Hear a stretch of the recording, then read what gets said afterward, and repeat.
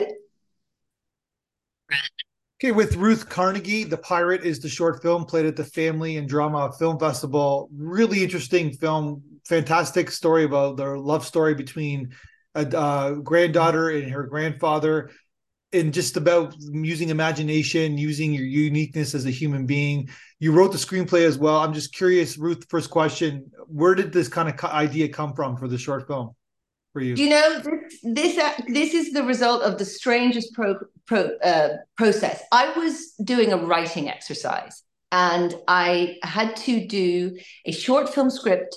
I had to write a short film script every day for 14 days. And I was sent a prompt at 10 o'clock at night, and the following day, at 10 o'clock was my deadline. And I did it. And 12 of those short films were unreadable. One of the prompts was about Edith Piaf. And I knew nothing about Edith Piaf. And I looked her up. And there was a list of her songs, and one of them was The Chant of the Pirate. And the point of the exercise was that you could write anything around it. And I thought, well, okay, I don't know if I can write about Edith Piaf, but I think I can write about pirates. And so as a kind of a jumping off point, I used this idea of a grandfather and a little girl playing that record one day and playing at pirates. That was the essence of where the short came from. And then I put it away, and it was like an earworm. It wouldn't go away. And it sort of said, you need to come back to that and maybe shape it and give it more of a story. Oh wow, that's so. Where like who came up with this idea to write? Was this like part of a writers group that you? Yeah, we have this great thing here. So the BBC have a page. Anybody can access it anywhere in the world. It's called the BBC Writers Room, and they list writing projects all around the world, and you can go into any of them. And this thing was called Scriptly. I don't know if they're still going, and I've done other exercises with them where they do 28 plays. You have to write a play a day. They do pieces of prose. I did a month of writing prose. I discovered I had no capacity to write prose at all, although it has given me some good ideas, which I have subsequently written other shorts on. And then they do this really brilliant thing where, and when you see the initial project, you think, I couldn't write a short film in 14, a short film a day for 14 days, but I did it. And as I say, a lot of them are unusable, but two of them were great, or great for me anyway. And so this one was great, and basically, or you saw it had potential. And so, what was the next step, or like, because this is your first film you've ever made? This is Correct? my first film ever. Yeah. Do you know what it was? It was I had these two scripts. One was they were both sea related. One was about a man in a ship. It's kind of a ghost story, and the other one was about a little girl. And when I sort of I come from a theater background, and so I'm surrounded by actors. And when I started to play with actors and get them to read the work, they said you should go forward with this. And so I then started to look into filmmaking and first-time filmmaking funding, and every single person that I went to said, "You got a first-time filmmaker? Come to us, come to us. Okay, show us an example of your other work." And I was saying, "But I'm a first-time filmmaker." So Yeah. I had to make a choice. Okay, I was like, okay, what am I going to do? Am I going to beg, borrow, and steal and try and make something? Because I've worked with enough actors and people around the place. I knew I was surrounded by enough talent that I could sort of get, and I knew I had met this lovely girl who turned out to be my DOP. And then I had a choice. Quite simply, did I choose the story that was it was a single-handed piece just with a pirate, with a man on his own in the ship, the ghost story, or was it the little girl and the father? And there were two problems either way. The story with the man on the ship involved water, and that was going to be I couldn't cheat that. Yeah. The story with the little girl was a risk because, you have to take care of everybody on your film set. But when you have a child involved, there's another level of Sure. care, right? You have to be so gentle. I knew that my piece wasn't traumatic in any sense, but just in terms of the logistics of looking after a little girl, the legal requirements are. But And so also, I thought, you're well. But I just sorry to point in, but also she's carrying your film. Like yeah, if her performance exactly. doesn't work, then the film doesn't work. Exactly, exactly.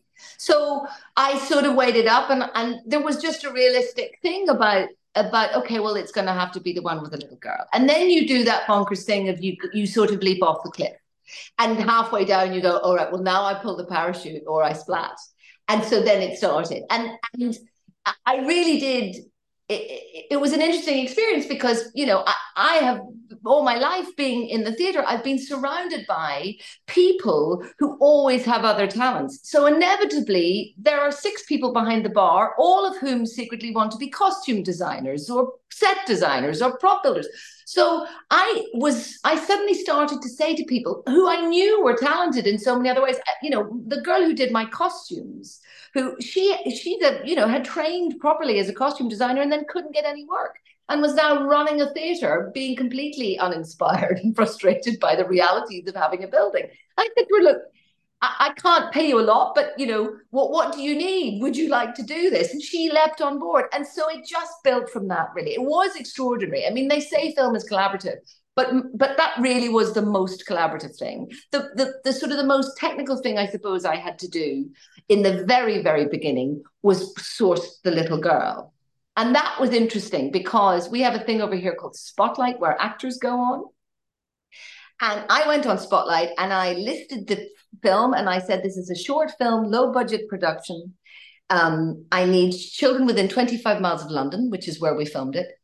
I had something like 420 children apply for it from all around the country. I had people in Scotland saying, we can come down and we can do this. And I'm saying, no, this is not practical. So there was also that element of, oh, right, okay, wow, the tsunami of children that I had to work my way through, you know, it was extraordinary, an extraordinary thing. So then what did you do? Then did you just pick a select few and then have them audition for you, or? I tell you what it was. Was sent. I narrowed it down to geography. I cut out everybody that couldn't do the 25-mile thing. And then what was interesting was, so I was working in the very, very beginning with self-tapes. And we have a thing over here. We have a drama school over here, and they have a series of I guess it's a bit like going to school, and you can do these awards. And I was getting all of these children who had gone off to this drama school. It's a very famous drama school, and you can do this award all around the country. And they were all coming back to me, and they were all doing my piece in the same rhythm. So they was literally, and they all had a poem that I would get these self tapes through, and they had this poem about a frog, and these kids would come, and they were beautifully presented. Yeah. And impeccable, I mean, more sophisticated than I was in a sense with phones and things like that, with lighting that, you know, you kind of wish, you know, you'd want. But they all had this rhythm to their voice. They would do their pieces and they would go da da da da da da da da da. Da da da da da da da da da da. And I thought, and I knew we only had 3 days to shoot. And I thought, I want a child who wants to play. And the little girl that we discovered, her picture was she was, I don't want to say unkempt because that's not true, but she had, you know, sort of slightly wild hair and she had that beautiful little gap in her teeth and she just stood out. And I added her onto, I sort of got it down to about 15 kids and I added her onto it. And she was one of the last children I saw. And she just blew everybody away, not because she was the slickest or not because she was the prettiest, but because she was the most genuine. You know, she was the most, and the most willing to play with me. She just, you know, you can't say, she was 7 when we shot it. She's 9 now. You can't say to a 7-year-old, I want you to find the depth in going har har. You know what I mean? There's no point. So yeah. That's fantastic. It's a great story for casting in a lot of ways. And in terms of like, because she has to be like unkempt, I guess, right? She has to be, you know, like her, like even the way the first shot of the film, her socks are on wrong, right? So exactly. Right. I mean, she's me, really, is who she is, but you know, she's kind of haphazard, and I wanted any child watching it, not just girls but boys as well. I wanted them to think, particularly with boys, that's my sister. Do you know what I mean? I didn't want them to think, oh, that's the girl in school that's so cool you can't talk to her. Exactly. That's exactly it. That's a great way to put it. And what about the grandfather? Where did you find him?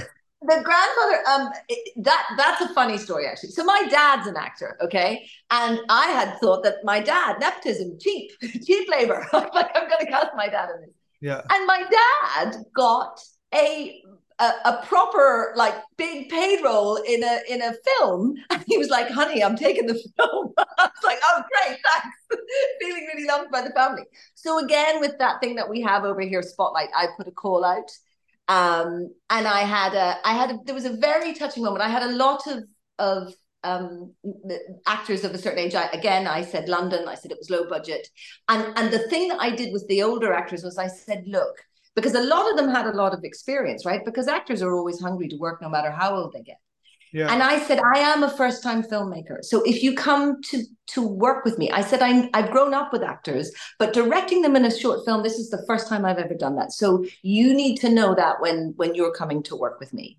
And I had one lovely actor, the reason I didn't go with him in the end was because his chemistry with my pirate just wasn't right.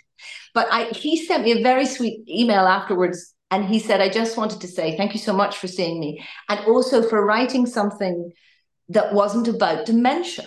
And I thought, oh my goodness, because you get to that age, Yeah. and that's the only thing that you're being seen for, and that's the only kind of, and that was quite sort of encouraging. I don't, not that there isn't place for that kind of writing. That's hugely Yeah. important. But my wobbly moments where I was thinking no one will want to see this relationship, there was, for me, that gave me great hope. And then just it came down to, it was actually that actor and another actor, and then Hayward, who we ended up going with. And they just Hayward again had a great sense of play. So he was he was just very relaxed about everything. And he took everything in his stride and was just like, yeah, that's fine. So that was for me what I needed, really. And then you shot it like in obviously one location. Did you? Yeah, we shot it. Again, I wasted that location. Actually, I look back, it's one of the things when you're figuring film out, I think for the first time, it was fantastic. We were on top of it was a friend of a friend. And I said, I need a top floor flat. And she happened to know somebody who literally had a flat on top of a building. And it was that thing of just because the short is shorter than I initially wrote it, and there are scenes cut from it, and so the location of it, I think in my head I wanted it to be much more a sense of them being on the top of this building, and in the end you don't really get that. But I think the location works. I think the simplicity of the location works. And just, I think at the end, when it alludes to the window, you get a sense that they're in a building. So it was a great location. I didn't exploit it well enough, but then I didn't have the vocabulary, the filmic vocabulary to do that yet, but that's a lesson learned. But that said, it's a story about the relationships. That's and you nailed that. And obviously the film is doing very well on the festival circuit. So you'll learn as a filmmaker that you'll always be unhappy because you always want more, right? So I guess you're experiencing that now. Yeah. For the first time, I went to see it with an audience, and I literally pushed myself back in the seat. I was watching it going, and you go through that thing of, I got up that morning thinking I'm greater than David Lean, and by the end of the day, I was like, why would anybody come and see this? Is the worst thing. Are you out of your mind, Carnegie? What are you doing? The range of emotions, I guess, right? Yeah.